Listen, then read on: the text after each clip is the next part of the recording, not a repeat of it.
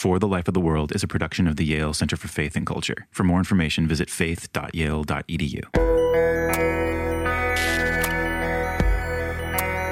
This is For the Life of the World, a podcast about seeking and living a life worthy of our humanity.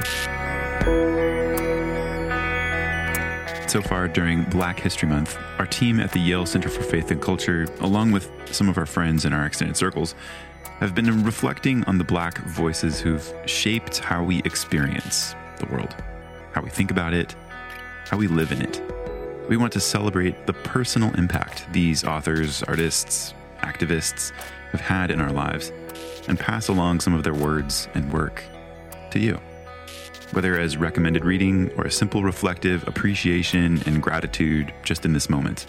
So over the next couple weeks, we're going to publish some of these reflections, each of them short, highlighting some of the central ideas and key points of their work.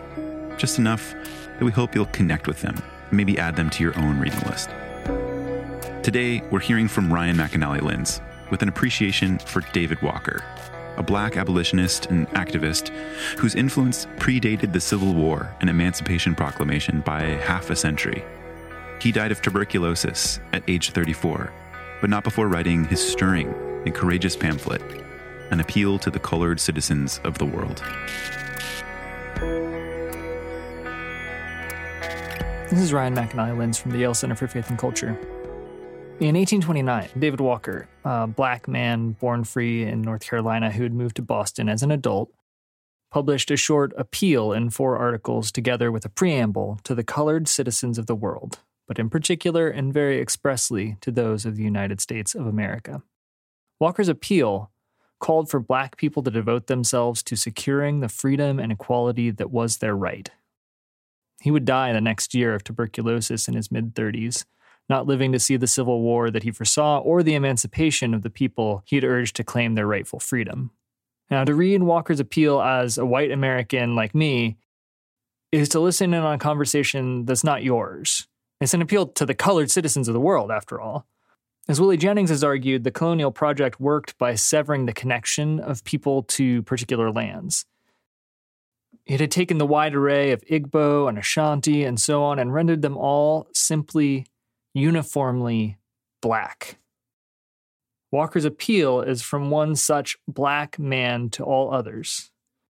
It refers consistently to white Americans and white Christians in the third person as they and them. Now, the very fact of this conversation not meant for me is one of the most important things Walker's appeal helped cement in my thinking. The first nourishment for a white Christian like me thinking theologically about the injustice of race ought to be the crumbs that fall from the table of a meal that's not my own. That's the big lesson that I take away from Walker's appeal. I mean, there's so many other things, but I want to give you just enough that you feel like you have to read it for yourself. So I'll highlight just one. Walker's core theological argument is as concise as it is incisive. All human beings belong to God and Christ as their creator and redeemer.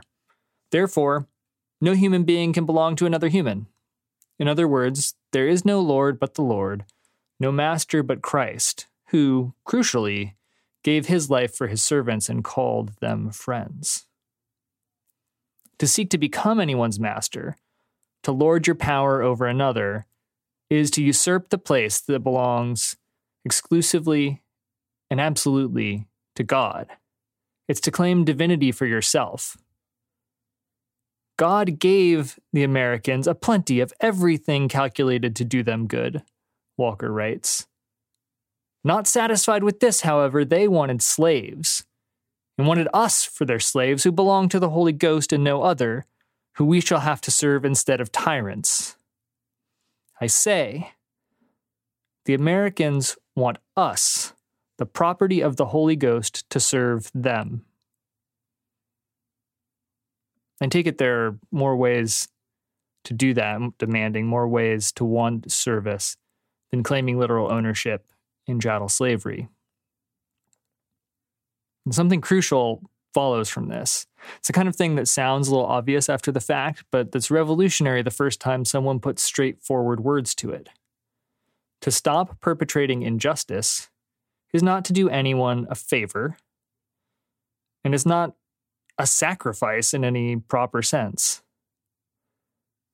Walker writes, "Should tyrants take into their heads to emancipate any of you? Remember that your freedom is your natural right. You are men as well as they, and instead of returning thanks to them for your freedom, return it to the Holy Ghost who is our rightful owner.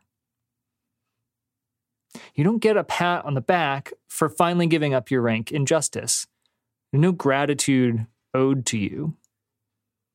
Slave owners may have felt like emancipation cost them something, but it was in fact only returning stolen goods."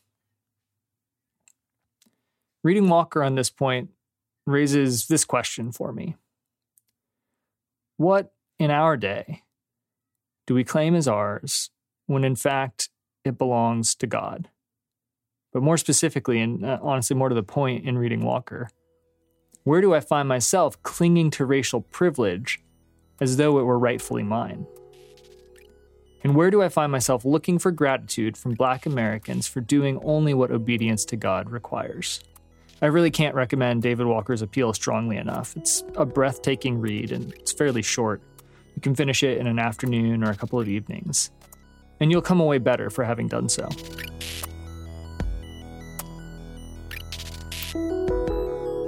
To read more about David Walker, including a link to his entire appeal to the colored citizens of the world, check the show notes for this episode.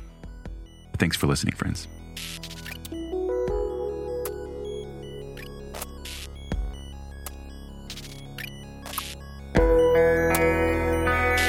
For the Life of the World is a production of the Yale Center for Faith and Culture at Yale Divinity School.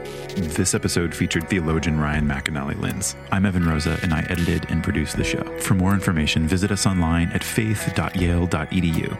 We produce a new episode every Saturday, and you can subscribe through any podcast app. Thanks for listening.